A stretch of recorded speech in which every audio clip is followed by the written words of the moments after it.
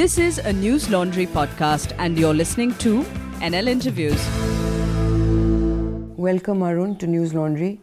For those of you living under a rock, Arun Shourie is a scholar, author, former editor and former minister, and something which this generation possibly doesn't know. You were, I think, the first to do this kind of investigative journalism, almost sting journalism in your time. And I think this generation doesn't know that side of you at all. This is Arun's 27th book, which gives you some idea of how he works and lives. This one is Two Saints. It's about it's an investigation of these two saints, Ramakrishna Paramahans and Ramana Maharishi. Arun, it was only halfway through your book, 100 pages into your book, that I understood what you were doing. In some way, it is an extension of your last book. I think the inquiry started then into the scriptures as a book. The mind, as you've written, is a strange and very powerful organ. It plays with us, or we play with it. In one way, it's a very aggressive book, but it's done so cleverly that it's almost devious. Science doesn't answer all the questions, but in your search for answers, you've examined spiritual answers. Their words, you've examined the saints' actions, their words, and refuted them with scientific facts, their behavior with scientific facts. So science raises questions that give answers to what appear as miracles and divine visions. You've written, as an aside, when we say ever so glibly, science does not answer all questions, we should remember neither does religion, nor indeed spiritual discourse.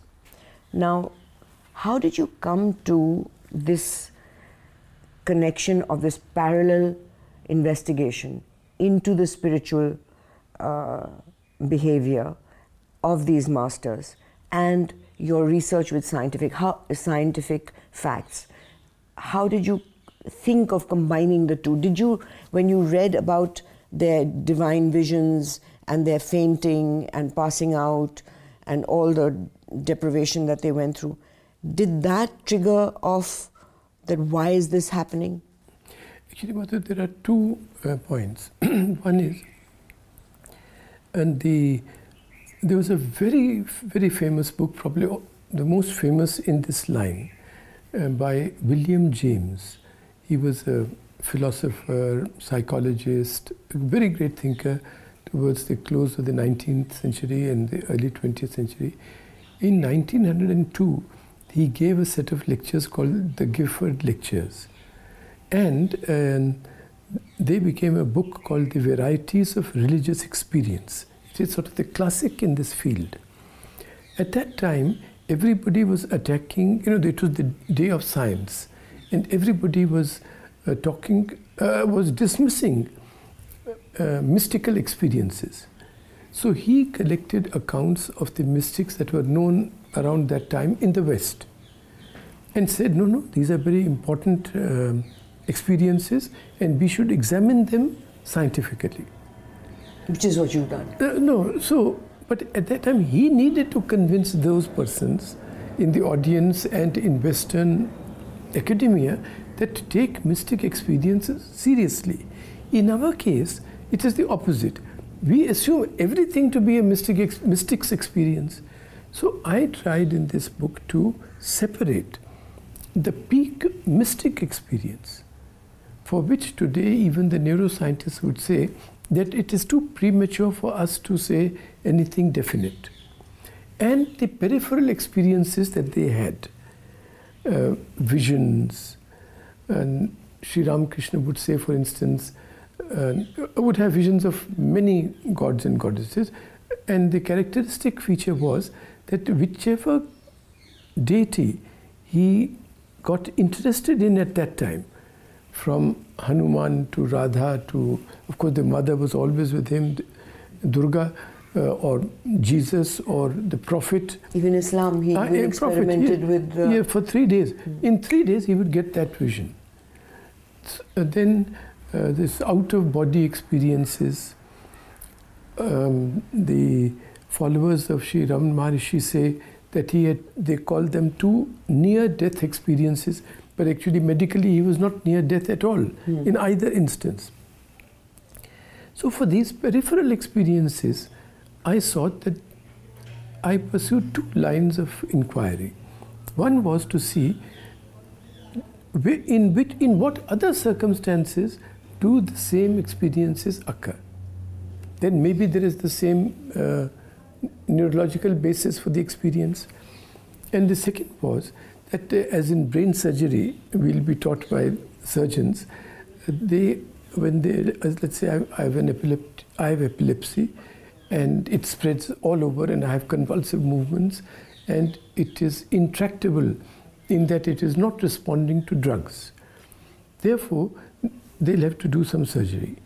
Now, they first try to locate where is the focus of this, from which it originates. And the patient is awake while they Yes. So then they open the skull and then they try to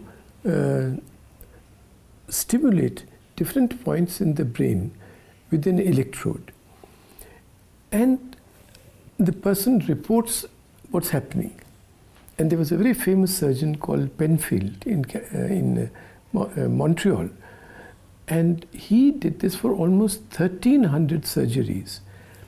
When he was asking questions, the stenographer will keep taking down what the patient is saying. And many of those experiences were just like the peripheral experiences of our mystics. That he thinks he's now in South Africa, he's talking to his friend, and it seems a completely real experience to him. So with Penfield, you've written that is why one of the far-reaching implications of Penfield's experiments was the premise that almost every emotion, affection, aversion, fear, longing, even pain, and memories, pleasant and unpleasant, could all be triggered artificially. The subject could be made to experience pain without actually hurting his body. The subject could be made to feel elated or depressed without anything actually having happened to her or around her. The subject could be made to remember something that happened to her long ago without her making any effort at all. Which means that whatever we feel is not organic. Every emotion we actually do to ourselves. No, there are 2 points. One is that actually speaking, all experience is going to come to us through the brain. That's where we experience things. The question is, in this book, as to whether the trigger is something special to the mystics, or it can be to anybody else. Like music, Sri Ramakrishna, the Baul singers would be singing something and he will go into a trance. Now, is there some special degree of attainment which has made him so sensitive to that? Or is it, there's a thing called musicogenic epilepsy, in which any note or a particular tune can trigger epilepsy. Is it similar to that? So that is the question. So what is remarkable in your book is that you have given the highest respects to their teachings. Yes. To what they say, what they teach, in terms of attaining some evolution in your spiritual life. And you've given and you accord them all the respect for their teachings. However, their visions and all the other actions that they do also show that it was basically what mountaineers go through, yes, what anyone with sleep deprivation, food deprivation, which these pilots go through in exactly. So you've proven that. So you in some way have exposed these saints as having put themselves in a position where they're not understanding what they're actually doing to themselves. Yes and no. First is, it is not only their teachings, but their lives, their purity, the solace that being in their presence gave to millions. their great influence on the course of our country. So for all these things, they deserve our reverence. The question is that many of the other experiences were actually very this-worldly experiences. And they were neither the result of great spiritual attainment, they are separate from that, nor do they seem to be, what many thought, to be sort of windows to another dimension of reality.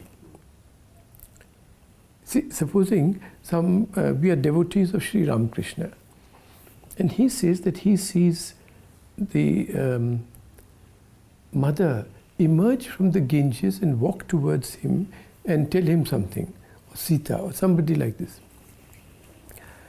Now, we would think that maybe he has a sixth sense or a third eye, and he is seeing what we can't see. No doubt that he is, in many times, sensitive to things which escape us. But maybe there is another explanation for that particular vision. That's the point. So it does not expose them in a sense. It separates the true mystic experience from other experiences.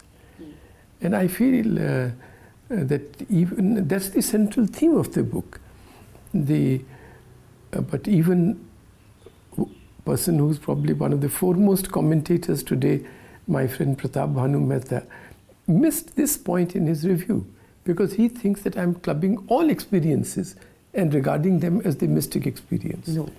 So, but as you've written in the book that Christians have visions of their background, of what their environment is, what their culture is, what their education, what they've grown up with.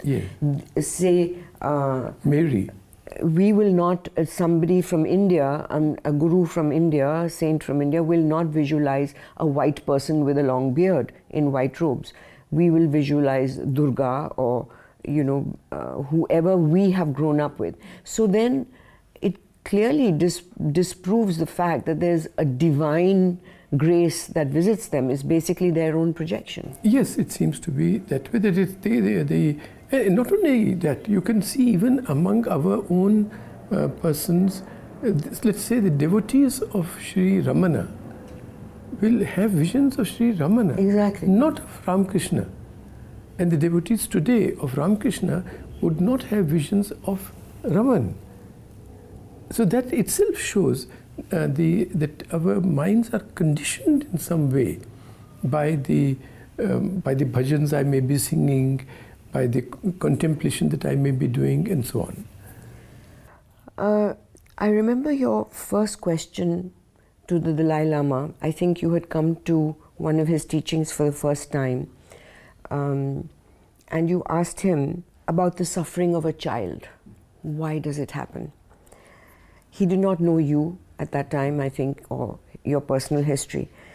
But I do remember that his answer was so generic that it created a lot of discomfort around people who knew you. It was such an inadequate answer from him about your Adit's, your son's sufferings. He said were because of his previous lives.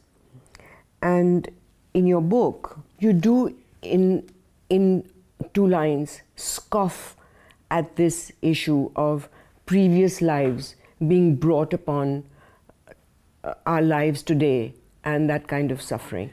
But you didn't give up on the Dalai Lama. You continued a dialogue with him. How did that evolve? No, I don't remember his response at that time. But at this book release function, he was again asked that. By Shantum Seth. By Shantum Seth. About reincarnation. Yes. And he was giving, Shantum wanted to follow it up with another question, saying, no, this is not it. But I told him not to, because the Dalai Lama was saying the standard answer. See, there is no doubt that what we do, let's say, which is karma, and that includes our thoughts, our speech, and whatever physical things we do, that has an effect. It sort of etches a line in our mind. It reinforces some connections between neurons. It weakens other connections and so on. But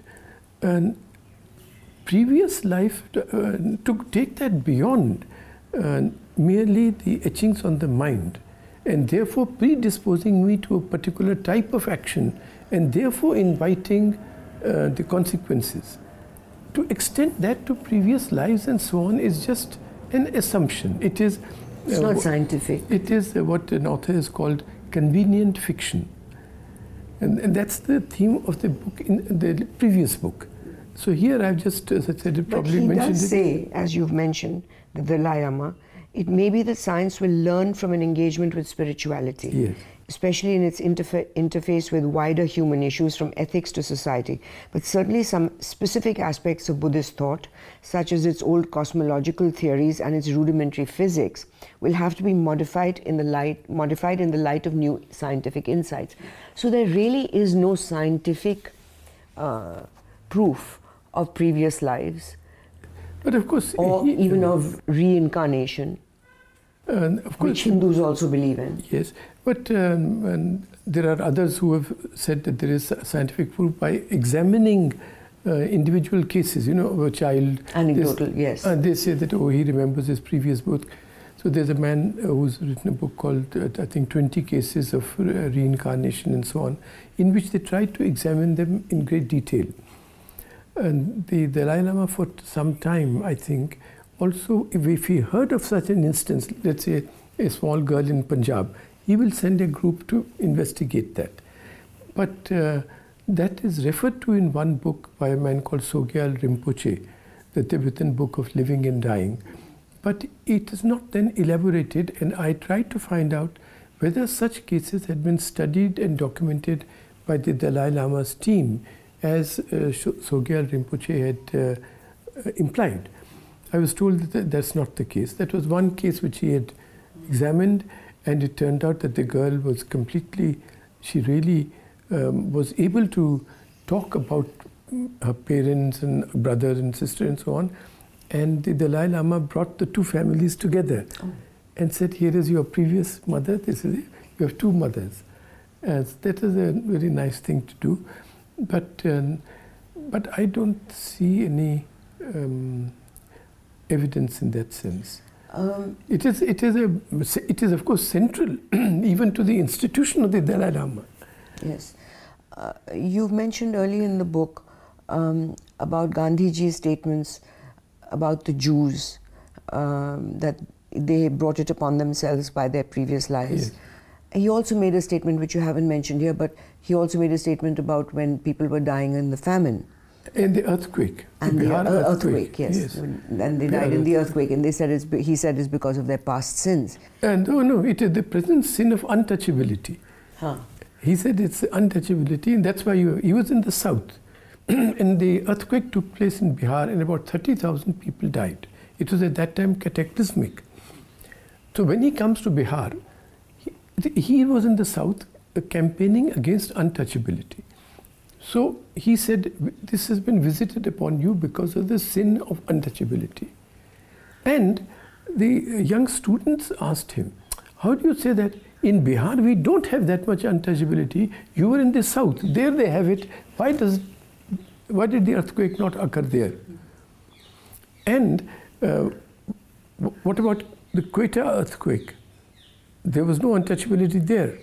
And equal number of people had died. And at one point... and his answer was? And he said, you should not ask questions which on subjects which you don't understand. Which I don't have answers to. No. So that is dealt with in some detail in the previous book. But it seems to be completely devoid of compassion. Well, you see, because compassion all resides with God. In the sense, for a person who believes in God, they cannot, and who believes that God is all powerful and all knowing and compassionate, then if anything happens to me, it cannot but be my fault against the will of God. So the victim always gets blamed. That is how I had argued in the previous book that a believer in God necessarily lands himself in these quandaries. Earthquake has come, it is Not a leaf moves but by his will. All people believe in God, believe in that. Then the earthquake is also because of his will. Then why would he kill 30,000 persons? Well, must be because of something they have done. But they did nothing just now, so it must be previous life. The same thing, and to an embarrassing extent in the case of the Jews. Very big people like Martin Buber and the other people, and they were very great philosophers and so on. They wrote to Gandhiji that we have been following your activities from 1908, always asking ourselves whether the methods that you are advocating would be the ones we should adopt. And but now we are being persecuted like this in Europe and in Germany.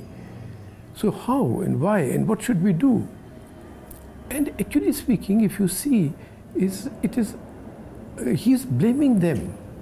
And he tells them to go into the gas chambers with a smile on their face. With a smile on his face, on their faces. Almost like and he said, because you don't have love for Hitler in your heart, so it becomes very difficult. But what else could he have?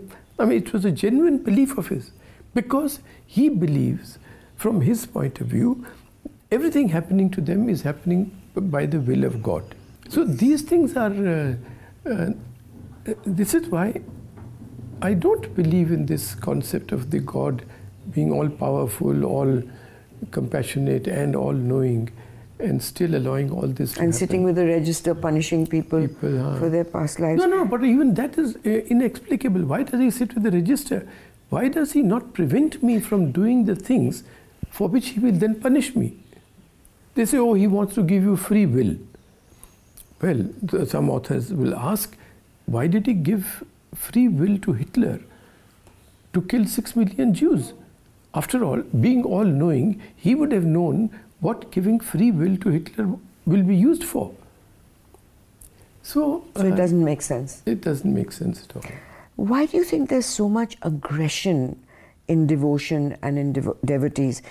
There are such strong reactions to questioning and inquiry. Even when you went to see someone to get get your answers, while waiting for him, the gentleman over there told you that you are profaning a divine experience. Yes.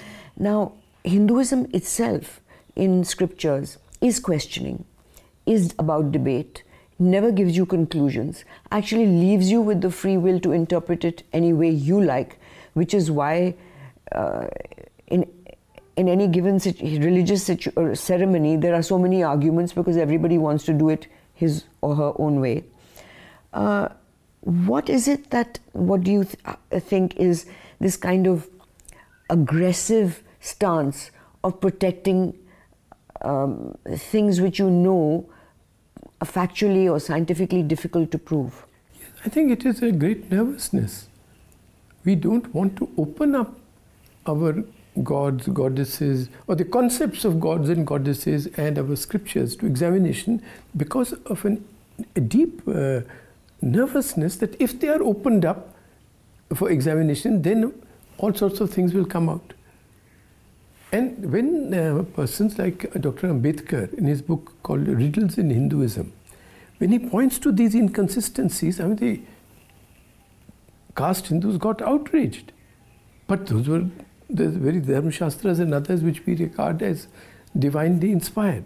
So, and this is all the more so when with these modern gurus and so on. Ramakrishna Paramhans is always being asked questions. He does not mind the question. He will give his answer. Raman Maharishi was answering questions. But today, with this defensive aggressiveness, and that is why I have contrasted it with the open-mindedness and therefore the confidence of the Dalai Lama. He takes any question. Any question, and in fact he says that you should keep a waste paper basket near you. Yeah, I remember in Ashoka Hotel there was he was giving a set of discourses on a meditation text. So the one monk will read out the passage. And he he will then give an answer. So some passage came about, how universe is created, this, that, and the other. He said, "Oh, these Buddhist cosmological theories, such an embarrassment." I mean, no other person will say that. And again, in that book release function, he said, "Yes, we must revise our ideas about cosmology." That shows confidence. And he has helped. One of his friends called Varela, a scientist, set up I think it's the Mind and Life Institute. Mm-hmm. He used to have this conference every year. Every year. He still has that conference every year. It used to be with the great Tibetan meditation masters and the neuroscientists. He brought them together. And that resulted in a whole corpus of literature. And investigation experiments with biofeedback. Yes. They did amazing things. Yes, and they've also found which part of the brain, gets the grey matter increases in density. That means the connections between neurons become more. And the changes that take place during meditation. Yes. And when you reach a different state, yes, they tried it on different monks who were... In 6 weeks. In 6 weeks, they found that a particular part of the brain, the grey matter, increases in that. So that shows openness and a confidence that in the end, the insights of our ancient seers will be vindicated. And if they are not vindicated, no problem, there will be new insights. So that is, I think, the attitude we should have. You've written about visions, trance, samadhi, and you document all that.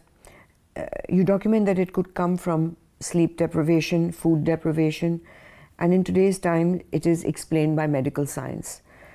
Oliver Sacks, amazing man, tells us it's a prisoner's theater, you've written. And Freud called it the auto-hypnotic state. So in that sense, you've explained how these so-called visions happened scientifically. But it doesn't happen today. I haven't heard of these New Age gurus claiming to have had these kind of visions. I don't know. I don't know much about these New Age gurus, because they have absolutely nothing to do with spirituality, in my view. And they have absolutely nothing to do with the tradition of Ramakrishna Paramahans or Raman Maharishi and so on. You've written, with sensory deprivation, psychologists point out our minds become hypervigilant to any cue from the surroundings, as well as to the least flicker within the mind itself. Yes. Isolation and danger compound the effect. The hypervigilant system within the brain becomes even more at edge, especially so to any cue that may either aid our survival or be a reason to hope, such as with the mountaineers, who they find there's a third man who's with them, helping them along. But doesn't that give kind of a false hope? It is false. Yes, but at that time it may be very helpful in survival. And for instance, in this third man business, the general consensus would be that it is my accumulated experience of the past, which I now embody in somebody, and he then steers me along. But that's a very important device at that moment. For the mind survival technique kind of kicks in to create this kind of thing to help you get over, to survive, basically. Survive, yes. A couple of years ago, there was a police officer who decided to become Radha. I don't know if you yes, saw I it. remember. And he dressed in women's clothes and he was devoting his life to Krishna, and he was considered a nutter and crazy. Now, the saints that you've written about did similar things. In the case of not Raman Maharishi, but Sri Ramakrishna Paramahansa certainly, actually, see, it was a result. He also put on women's clothes. But it was, I'll tell you why. In his case, one of the most distinctive features is total immersion. That is a thing that we are taught in meditation, that you must immerse yourself in that. For instance, if it is in emptiness, if it is in the breath, or if it is in some visualization. Or mantra. Or you just immerse. Or Sri Ramakrishna had this skill that he could immerse himself totally in anything that he was thinking of at that time. And this case of Radha, or he says now, he wants a vision of Krishna.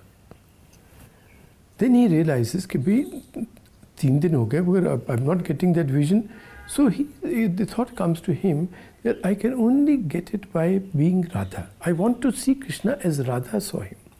So he starts now sort of meditation on Radha.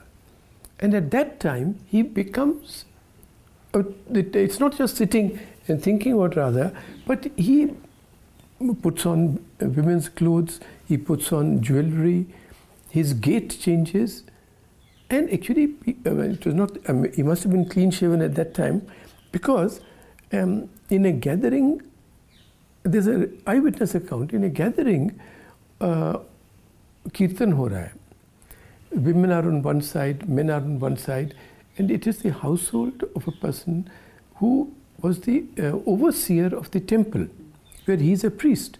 So that person knows him very well and is a very close devotee.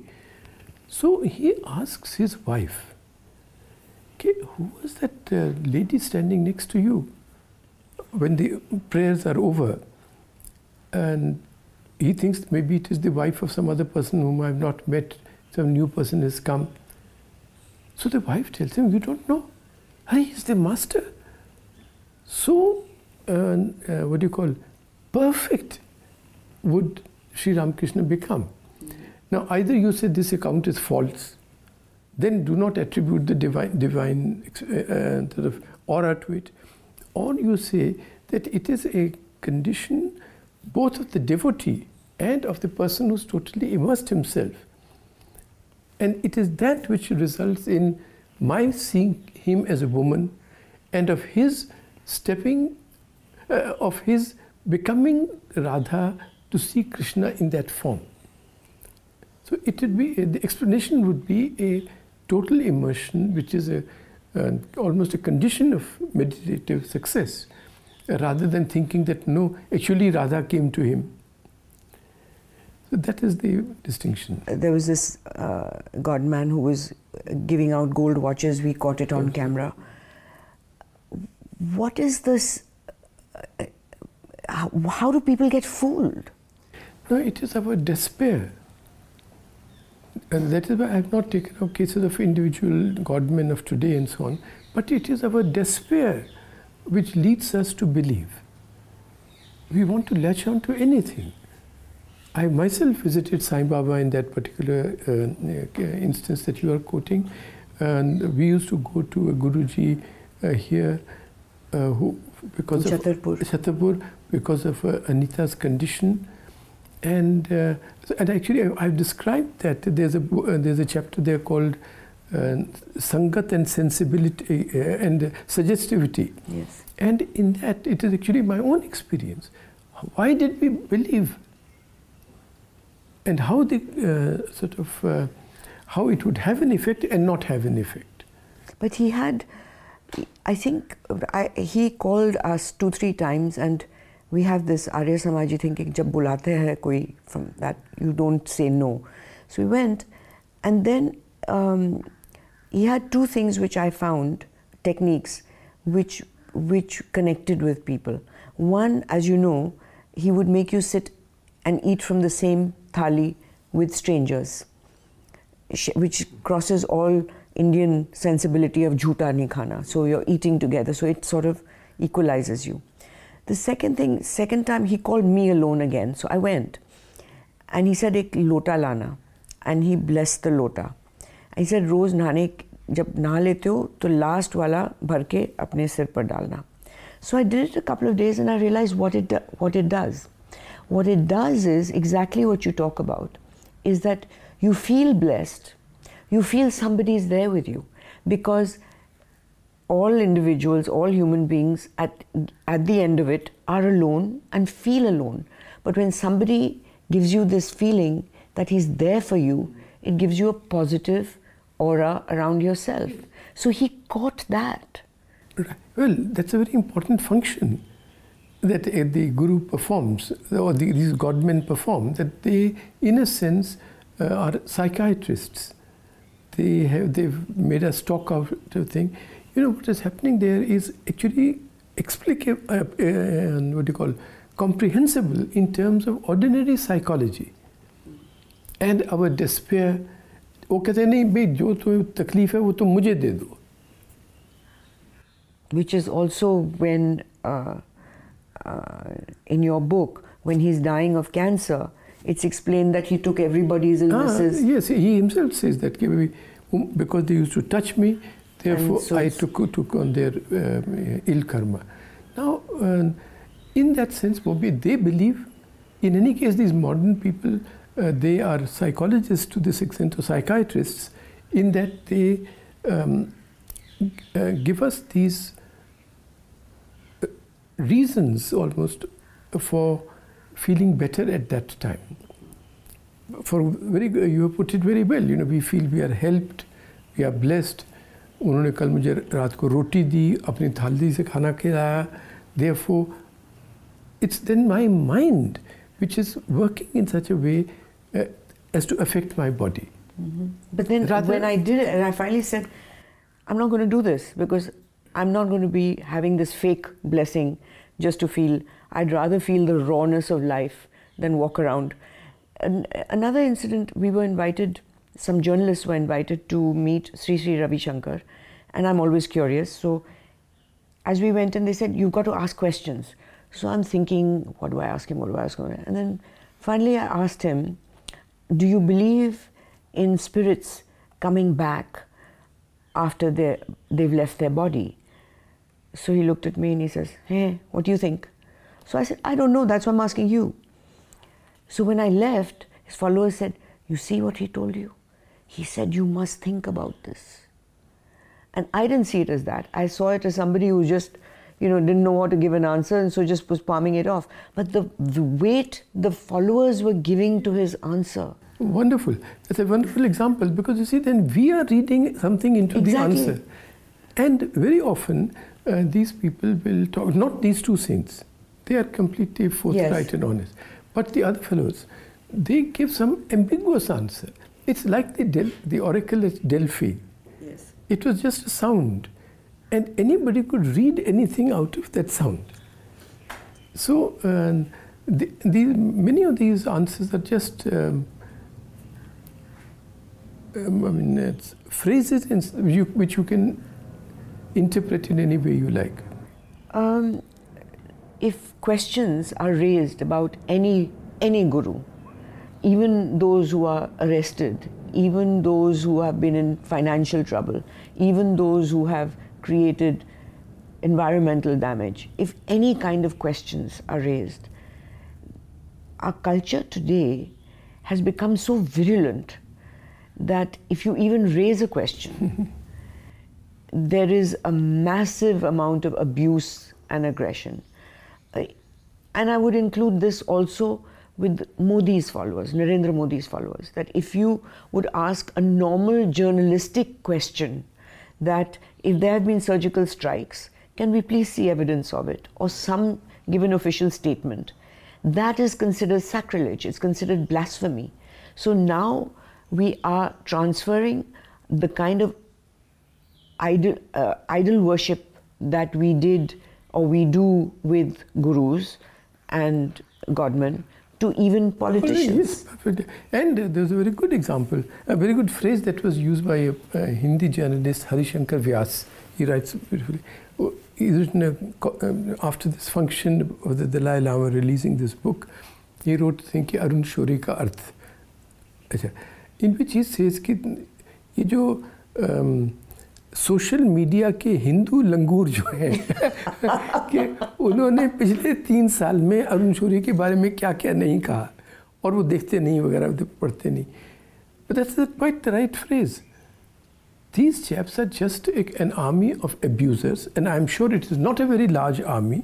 It's a large army. No. So, Madhu, I think there's a deceit in that also, because you have software in which one message gets replicated into 10,000 messages. It's bots that come. And with slight alterations. So it seems as if 10,000 people are attacking Madhu, and it may be just one fellow who has used an abusive term. And then they are saying, like Trump. No, I am not saying it. Many people are saying it. That's Trump's standard answer. And you are dishonest. He said, no, I'm not saying it. So many people are saying it. But he has created that army. So I feel that, yes, from the media point of view, and from the point of view of national discourse, this is a very bad turn, a very dangerous turn, and everybody should be alert to this. You'll just see Arun Shourie supports diesel price hike. I mean, I don't know actually, frankly speaking, whether the price has gone up or down of diesel. But some damn fool has put it out. I have protested to Twitter. They don't care. I've sent them a legal notice that these accounts are there in my name, and they use such filthy and abusive language. And I get reprimanded by my friends कि यार तुम क्या हो गया ऐसी शब्द तुम use कर रहे हो? No, but the Twitter, when you complain to Twitter, it goes into another software where it just finds if there are particular words or not, and usually your complaint is just rejected. That it fits in with our social policy. Absolutely. So this perversion of discourse and now the skillful use of it by godmen as well as political godmen, equally fake and equally dangerous. Going into your discussion about Barbara Calverley's experiments on haunted houses, is it? Haunted houses, as well as on people with angina who were given placebo, and people who were, they were told that they were going to get surgery done, and actually in reality nothing was done. And compared to the people who actually got surgery, who had heart problems, angina, they did equally well. Now, this would make surgeons, such as my husband, extremely nervous. And I give you two anecdotal experiences.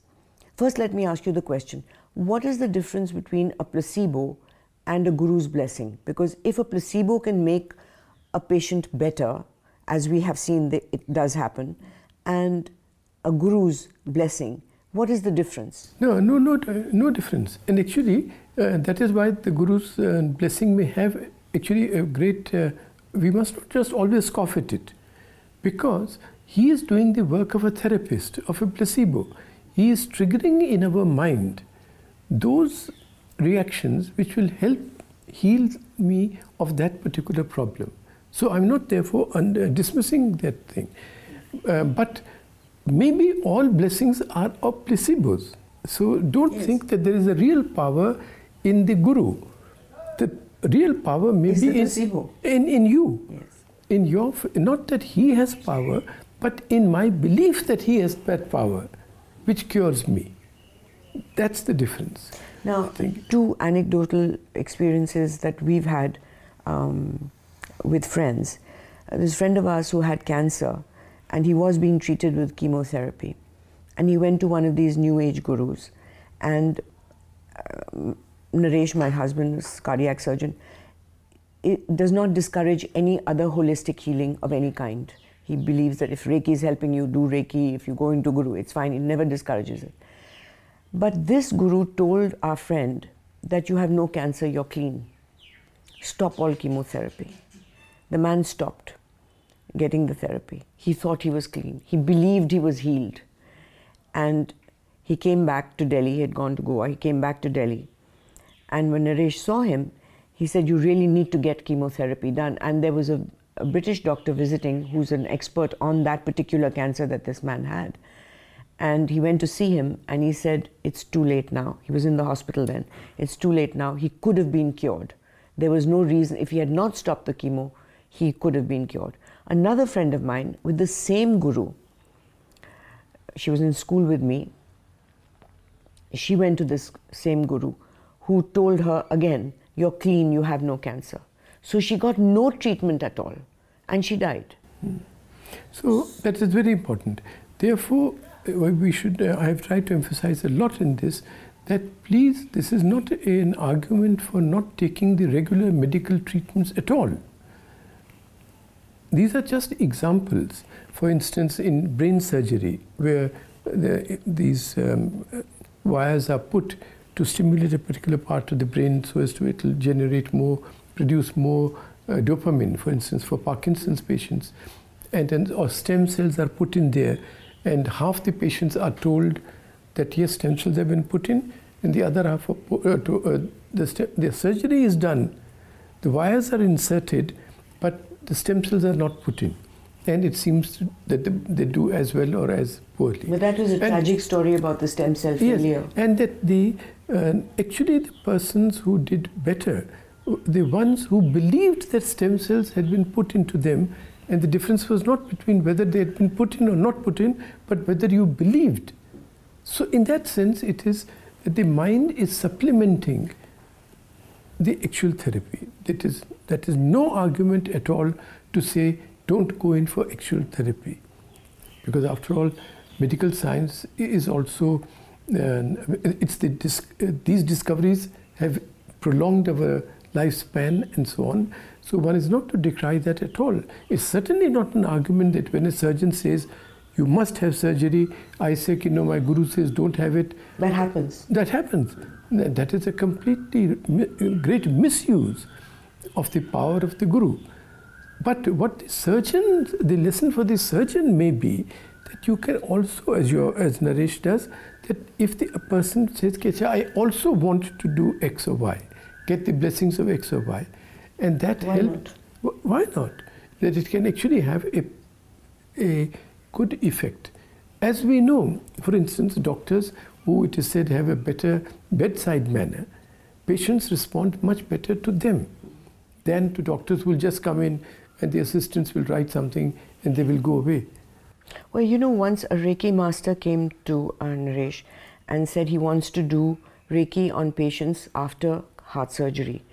So Naresh said, listen, if you're going to do it, I want to do a studied experiment. It can't be just a blind that you come and you do it and you leave. So he said, we'll do one set of patients where you give them Reiki, one set of patients where they don't get Reiki but they believe they're getting Reiki, and one set of patients who don't get anything at all. First he threw a big fit. He said, I'm not, you're questioning you don't believe. And they said, look, I'm a scientist. I'm not going to do this without doing it scientifically. So they did it. And what the end result was that the patients who got Reiki did much better, recovered faster. The patients who thought they were getting Reiki had the same results as the ones who actually got Reiki. Exactly, yes. But the ones who got nothing had a slower recovery. Yes, precisely. That documents the point. Exactly. That shows the power of the mind to help the body heal itself, which is what we should not discount. Also, the argument is always given that how can so many thousands be wrong? Because we have mobs following all these gurus. And really you begin to wonder that why are people not more protective of themselves? Yes, and that is partly herd mentality, partly the environment of the Sangat, that if you doubt, then it is your failing, not the guru's failing and so on. And it is that despair is universal, therefore people are looking in herds for some solace or some help. It's also the marketing techniques of these. Just superb. But there's a line in Vaishnav Janata which says, Sakal Tirath Tan Man Re. All pilgrimages are within you. Yes, so isn't it just a false promise and bringing solace when it's really not real? Well, and you look at all these temples where people go put their jewelry down, cut their hair, they're making money with sending the hair to Japan to make wigs. They're billionaires, and poor people are giving their last thing कि मुझे अपनी मन्नत. So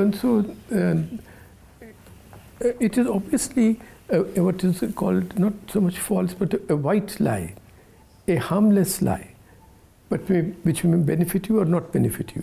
But the point is, in India we have to be conscious of this fact, not only of the power of the mind, because in the West, the power of the mind is being studied exactly as Naresh is studying it, with 3 control groups. Mm-hmm. But in our case, we hear of an anecdote. Madhu told me this, who heard it from Naresh, who heard it from somebody, and we insist that is true. And that is what is to be guarded against. And also not to reject conventional therapies on account of some rumored miracle or miraculous powers. You've given a checklist at the end of the book on what to watch out for yes. with these gurus. And in Buddhism and in our sannyas tradition, it was that the follower must judge the guru, and the guru for must 12 years. 12 years. 12 years of examination and of thinking and of assessing.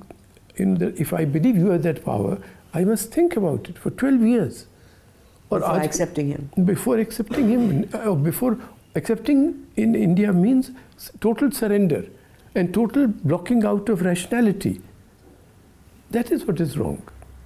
You wrote, as anyone who has entered the meditative stream knows, at first all sorts of thoughts and emotions arise in the mind and all sorts of experiences erupt. If one perseveres, and the saints certainly did for years and years, a total calm comes to pervade. A vast calm to the point of unchanging ocean is all that remains. Why is it that most teachers of meditation, particularly now, neglect to mention that meditation is an accumulative experience? That how you start your meditation, say, this week, and what your meditation is next year, if you're doing it every day, is an accumulation. Your experience now is an accumulation of all the meditations that you did. And people, of course, want instant nirvana, instant moksha, as that lady in your book launch asked the Dalai Lama, that what do I need to do to get moksha? And he gave an answer, but she wasn't satisfied. And she asked again, what do I need to do to get moksha? So after the thing, when we were walking out, I asked her, I said, what did you want him to tell you? Did you want him to tell you some rituals? Or some ke garibon ko daan de do? Because that gives you instant moksha. She said yes. So she was looking for an instant, whereas these states of moksha or nirvana are long journeys. Of course, in the case of Sri Ramakrishna, 12 years of unimaginable austerities, of unimaginable withdrawal into oneself. I mean, it's frightening when you read what he did to himself. Yes, and Raman Maharishi also, 3.5 years of he's in a basement and people urchins are throwing stones at him. Insects crawling all over him. So that is immersion. But I think there was a point to that question about what. I think she said, in addition to meditation, should we be doing other things also? And generally speaking, the Dalai Lama's attitude would be, yes, lead a good life. With compassion. Compassion. There's a wonderful sentence of his. And if you want to be truly selfish, help someone. Beautiful sentence. And I have added a footnote to that in my previous book, saying that if you want to be truly selfish, help someone who cannot do anything for you in return. Because if you do something for a prime minister and he does nothing for you, you say, यार देखो मैंने इसको help किया, ये 3 साल हो गए, 4 साल हो गए, इसने मेरी तरफ देखा भी नहीं. You can say that. But in case it is for your child or for somebody else's child who is completely handicapped, he can't do anything for you. Or you do something anonymously, charity which is anonymous, and therefore you cannot, by definition, expect anyone else to do something in gratitude to you. And that's a much purer form, a much more therapeutic form. Is there a touch of narcissism of being so involved in the self, with a capital S, of looking so aggressively for happiness?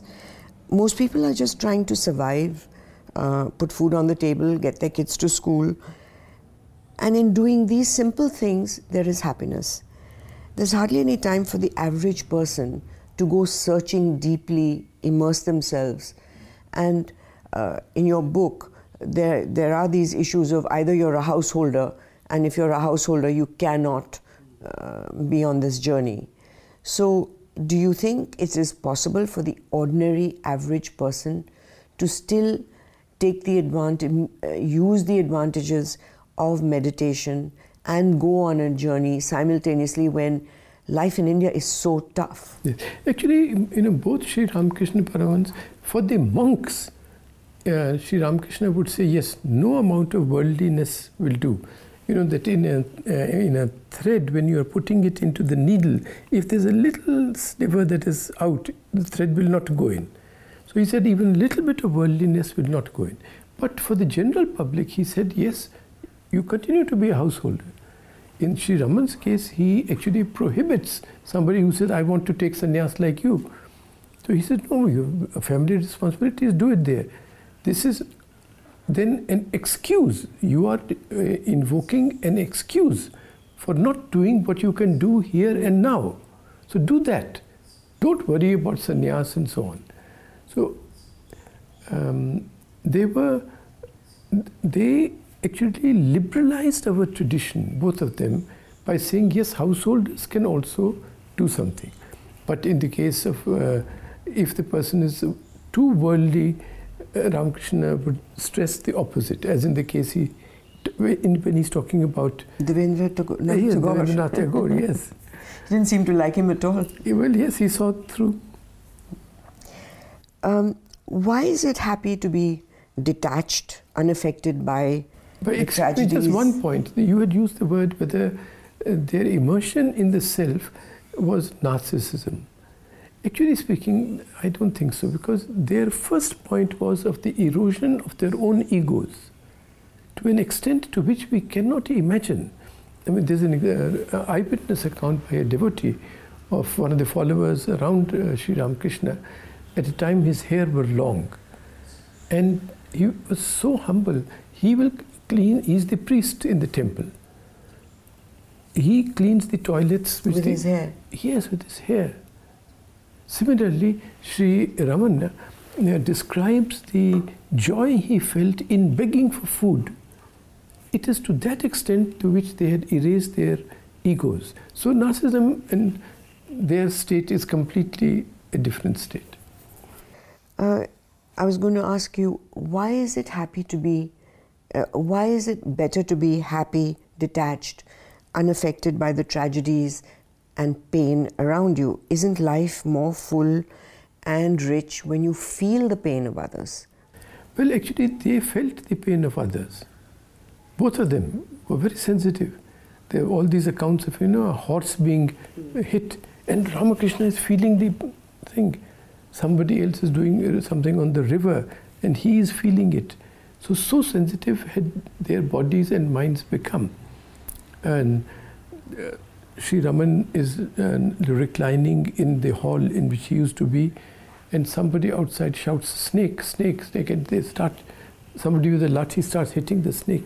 And Sri Ramana is so upset, saying that if only somebody beat this fellow the same way as he's beating the snake, then he would know. So it is not that they did not feel the thing, but they were also removed from that pain in a sense. A mother's pain at the death of her son. The remarks of Sri Raman almost seem so detached as to be cruel, as to be heartless. That is my question. That why do people, an average person, would rather block off somebody else's, somebody who's debilitated or physical condition or extreme poverty? There's a blocking off because there is a reaction that it'll affect you, it'll make you suffer. I think that suffering is good, isn't it? If you suffer with the other person in your mind, if you read the newspaper and you read all these terrible stories, and if you actually start crying when you read, isn't that good to be able to have your feeling function intact? But they would not at all discourage that. they would say, yes, that's a mark of the compassion growing within you. So this is a very subtle point about the difference between detachment and indifference. They are not indifferent to the pain of others. In fact, that's the whole purpose of their teaching, is to get you away from that suffering which envelops you. But they feel that the cures which we people are latching onto are ones which will not give us a lasting relief from that daily suffering. So they are prescribing a cure which they think will be a foundational cure and which will relieve us of day-to-day sufferings, etc. But or not relieve us, which will equip us better to deal with day-to-day sufferings, etc. Arun, as a follow-up, there seems to be this panic about escaping from suffering. What if you just accept life is suffering and you just deal with it? Everyone suffers. Mm-hmm. There's no one who goes through life in complete bliss. Some small, some huge tragedies. But within that, if there is an acceptance of it, isn't it simply easier instead of searching to put band-aids on it and be happy? That's one of their teachings. And that actually, that you see, they say there are 2-3 levels of suffering. One is a primary cause. Adit has brain injury. And the Buddha would certainly say that I can't do anything about the brain injury. For that you go to the neurosurgeon, if he can do anything. But you have built up a 7-story structure on it. क्यों हुआ, इस बच्चे को क्यों हुआ, हमको क्यों हुआ, or those evil people, they are prospering. मैं मर जाऊंगा तो कैसे इसका कौन ख्याल रखेगा?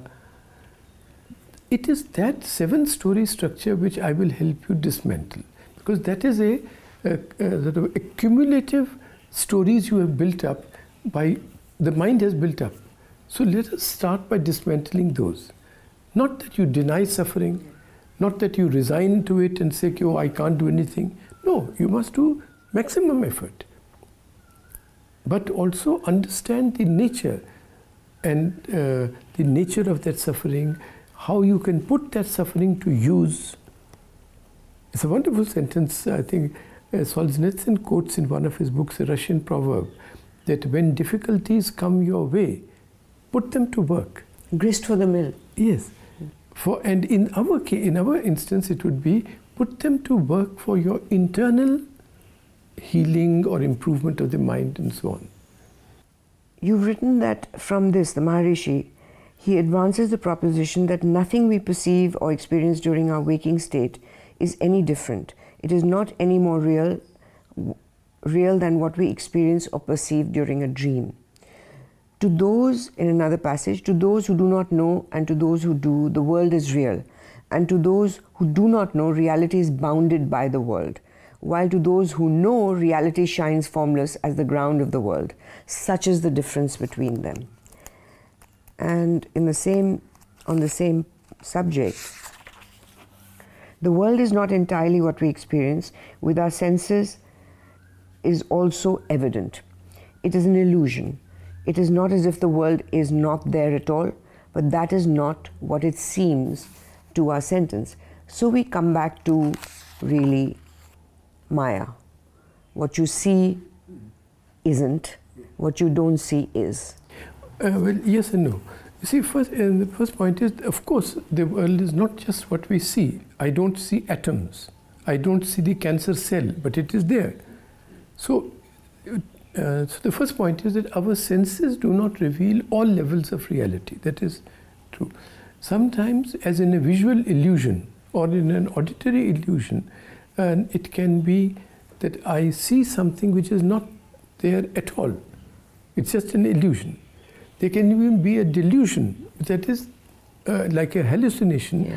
There's a music going on outside which I hear, which is actually not going on. So there are many aspects of that statement which are true. But I think a good point made in the book, which I have not seen elsewhere, is that this statement, this insistence of Ramana Maharishi that the world is unreal.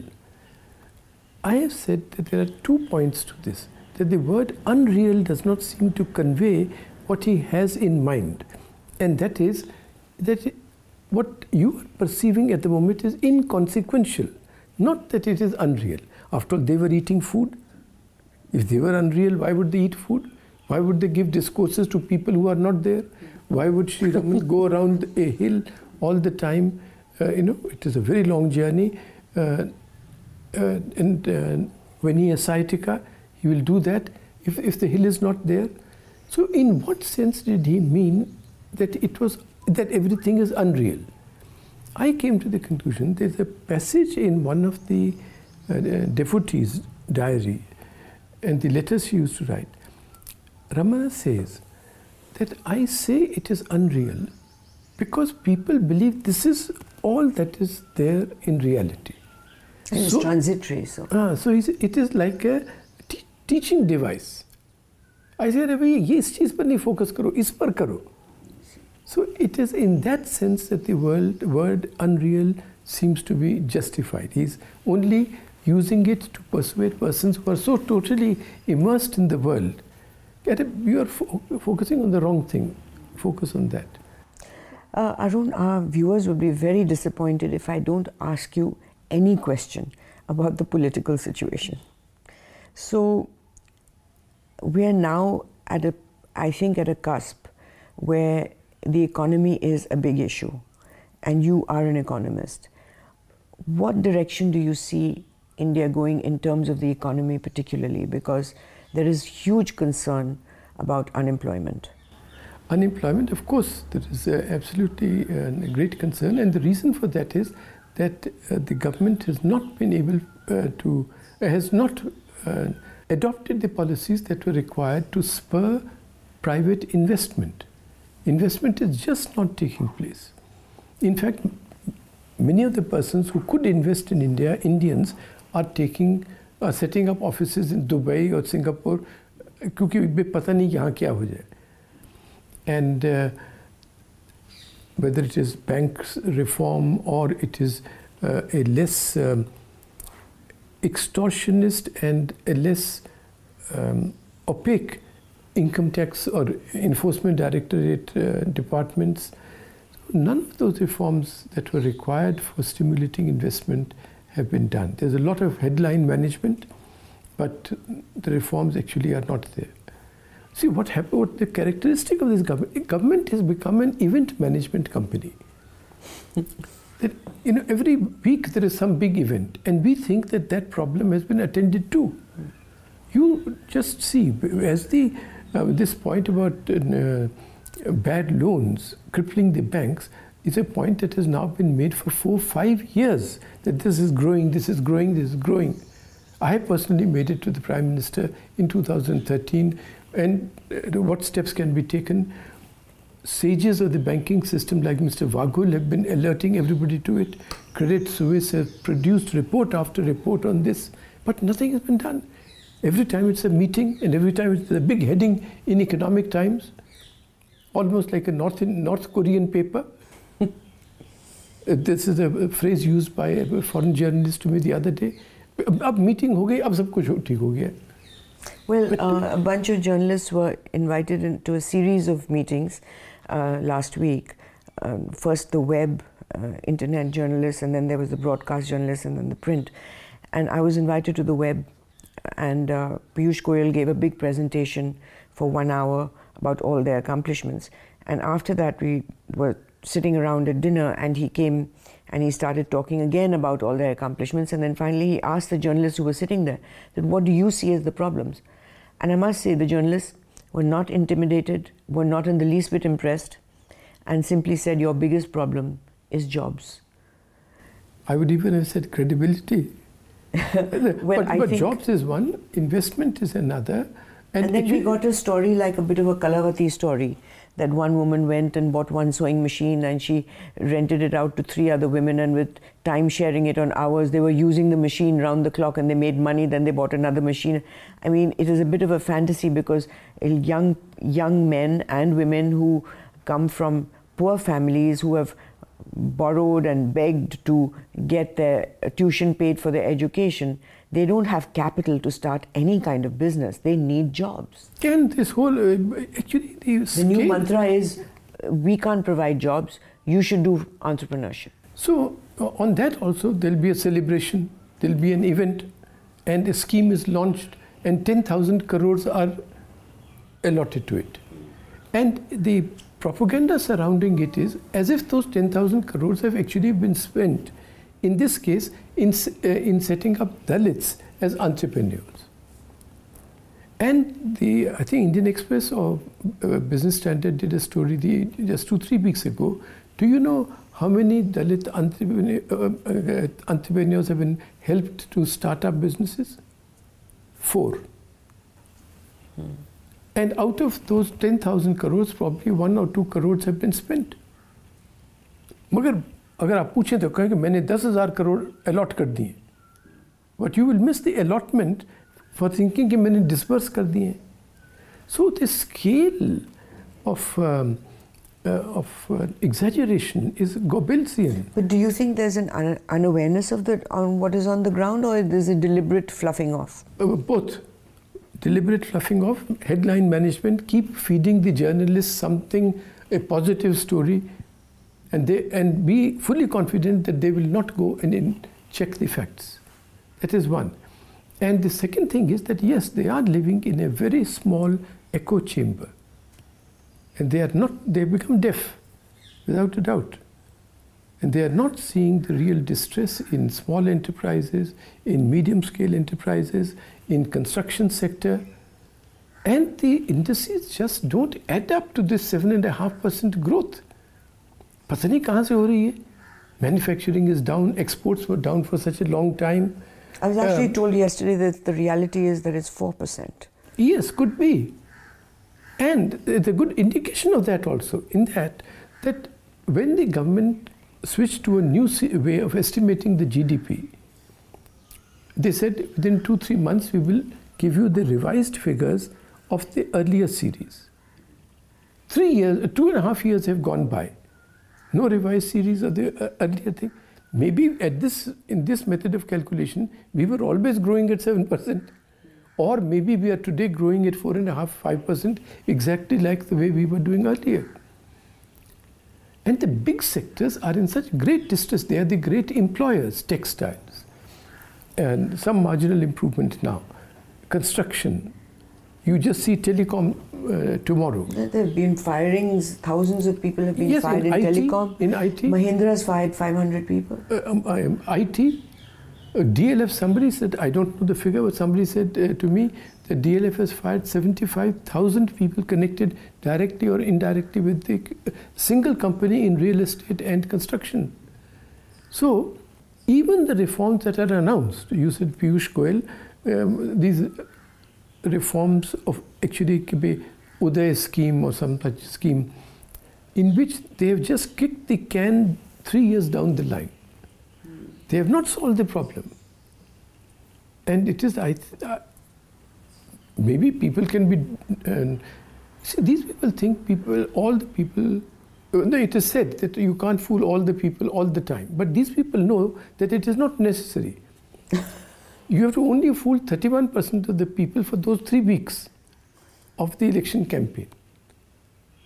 And that's what they are banking on. It's tragic. That's the reality today. What do you think of what is happening in journalism today? I mean, the kind of traditional questioning, the traditional way of asking for evidence for any press releases that are given out. Journalism's position, as it has been over the years, has always been of trying to get to the facts more than what the government is trying to put on us. What do you think of what you see that is happening on television channels as well as in print? Actually, I absolutely stopped watching television. It's just, it's foolishness to waste time on that. There's no facts. Very few programs like Srinivas and Jan's program. Hype. Truth versus Hype. Truth versus Hype. There are very few such programs which actually examine a claim. Otherwise, we're just swallowing and vomiting. That's what journalism has become. Or just shouting at each other. Shouting at each other as far as television is concerned. And in the print media, actually it is just government or now company handouts. So this is certainly not worth reading. I might as well read Pravda or Global Times for China. At least important to know what the Chinese want us to think. It is really, it's a great dereliction of duty. And one of the reasons why this has happened, this is something many of us may not have anticipated, that very large business houses have now entered, they have bought up shares and so on in newspapers and in television channels. और उनकी पूंछ इतनी जगह पर दबाई जा सकती है that they have imposed a sort of self-censorship, Yes.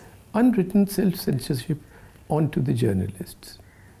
And that will cost everybody, and that adds to a much, the echo chamber now becomes to income. Well, only one story is being told. And in a country like ours, how can only one story be told even on one particular issue? You have to have diverse views or diverse facts even. But there's always one version, and that's it. That's because the journalists are not doing their homework. It's just easy to go to a press conference and type up what the fellow says. And you don't even go back to what he said last week. So that lack of work, In fact, and fear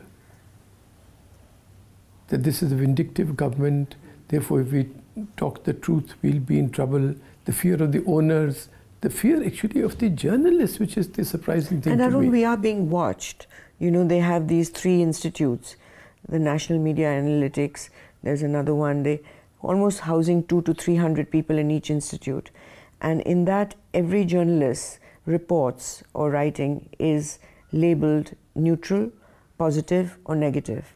And then it goes into software which then tells them how many times, say, that journalist has been positive, how many times they've been negative, and how many times they've been neutral. And all the television channels are also, and these reports are going to the cabinet secretary, they're going to all the senior officers, and so we are being categorized, we are being watched and categorized, and with taxpayers' money, that we are paying to be watched by them. For what purpose? Why should they know whether I'm positive or negative or neutral? No, because what business is it of theirs? Well, because that's the first step. Don't think they will stop at watching. They are building up. Kisko theek karna hai. And that is why there's a fear psychosis. There's a fear, right. and a genuine fear, because and therefore the only answer can be to defy the fear. Courage doesn't mean being forthright when things are all right. When you are certain there won't be reprisals. Courage and duty, performance of duty of our profession, means precisely that you will keep telling the truth in spite of the fact that you know they are watching. it's very difficult, Arun, for young men who are trying to put bread on the table, get their kids to school, and it's very difficult because you're just trying to survive, and you know that if you do anything where the boss tells you can't write about this story, they kill stories. It's a real big dilemma for journalists. Yes, it's a big because no difficulty. The owners and the editors who are catering to the owners set out a line, and I look at these and the journalists who have walked out under these circumstances, they disappear. Nobody knows where they went. That's right. There will now be a large enough posse of journalists who would have had to leave this profession, and therefore, I believe that alternate means of communication, like you are doing, without a channel, are the future. Many people should now think of ways of how to collect information and how to disseminate information outside what is known as the media. And I mean by dissemination also, because it will be so easy for them tomorrow just to switch off a channel or switch off a newspaper. So we must find ways by which you can get around the That's technology. why News Laundry doesn't take advertising, because of the fear of pressure from be. anyone. That so is one, it's crowdfunded. That is one point. But the second point, Madhu, I think we are now in a stage with all this preparatory work having been done by the government of categorizing people, that actually they'll just block off the news or disturb the News Laundry website. And after 5-6 tries, the viewer will not even look at it. So we must now devise methods to get around their technologies.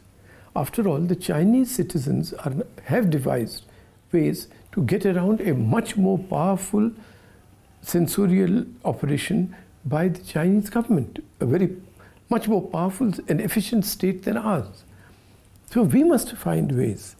I think we should get to know these hackers. We should get to know other people who know how to get things past government blocks. Because that is, you can be sure that within a few years, it will be almost impossible to get the facts out, or to get facts and to get them out and put them out through conventional propaganda ways. has overwhelmed Propaganda, us. fear, technology, blocking technology, all How that. would you compare it to the time during Mrs. Gandhi's emergency? See, there's Only in journalism, not on the other things. Well, yes and no. I think in journalism, she tried to make an example of the Indian Express by taking it over. Which is very obvious about it. This is very subtle. This is very subtle, that is one point. But the second difficult, I think there's a very big difference. People keep saying, oh, it's the emergency type of situation. No, because Mrs. Gandhi had a set of very strong civil servants around her. This is a wonderful essay by Jairam Ramesh on, it's called Mr. P.N. Haksar and the Making of Indira Gandhi. Haksar, Mr. B.K. Nehru, Mr. L.K. Jha, Mr. Dharamveera, all these persons at that time were men of substance. And Mrs. Gandhi did not throw them away. She would listen to them. Today, you just don't have that. The erosion which is so obvious of persons in political life, which we see every day. But the same sort of erosion has taken place in the caliber of the civil service, and I'm afraid in the caliber of judges. So, I mean, you just see this man who's given this judgment yesterday on the peacocks, cows, and that Justice Karnan, what kinds of things he's doing. But till yesterday, he was deciding cases. That is what is so frightening. Frightening, yes. But he was just saying that's the condition now of many parts of the judiciary. And similarly of the civil service. They have just become, civil service means the servants of civil society. But these are just very civil servants. That's what they think their role is. So I think, and therefore, it is a very dangerous situation, and dangerous for all of us as citizens or as journalists, but also dangerous for the country in one way. Because now I feel that this stage is set perfectly for very big blunders. Because there is no feedback. There is no sturdy, independent advice. Everything depends upon the revelation received at night by the Prime Minister. The government by ilham. So what is the consequence? कोई धमाकेदार idea दो तो demonetization. But supposing the same scale of blunder had occurred on foreign policy or national security policy. It's frightening. Yes, but the stage is set because nobody will talk back. A good contrast, I think, Mrs. Gandhi, during the, after all, 10 million Bangladeshis had taken refuge in India. She could have said, go in now, just now. And as Field Marshal Manekshaw revealed, that she was pressing for early operations, and he said, no, I will require this much time to prepare, and that time was allowed. I am not sure that you would either have persons of Manekshaw's sturdiness Who would say that? Or a government which would listen. Because actually speaking, there is no government. There's one man with one legitimizer and one instrument. That's all. So, yes, it is a very precarious moment. Thank you very much, Arun. Thank you. All the News Laundry podcasts are available on Stitcher, iTunes, and any other podcast platform. Please subscribe to News Laundry. Help us keep news independent. To catch all our podcasts on news, pop culture, current affairs, and sport, visit newslaundry.com. Follow us on Facebook, Twitter, and Instagram, and subscribe to our YouTube channel.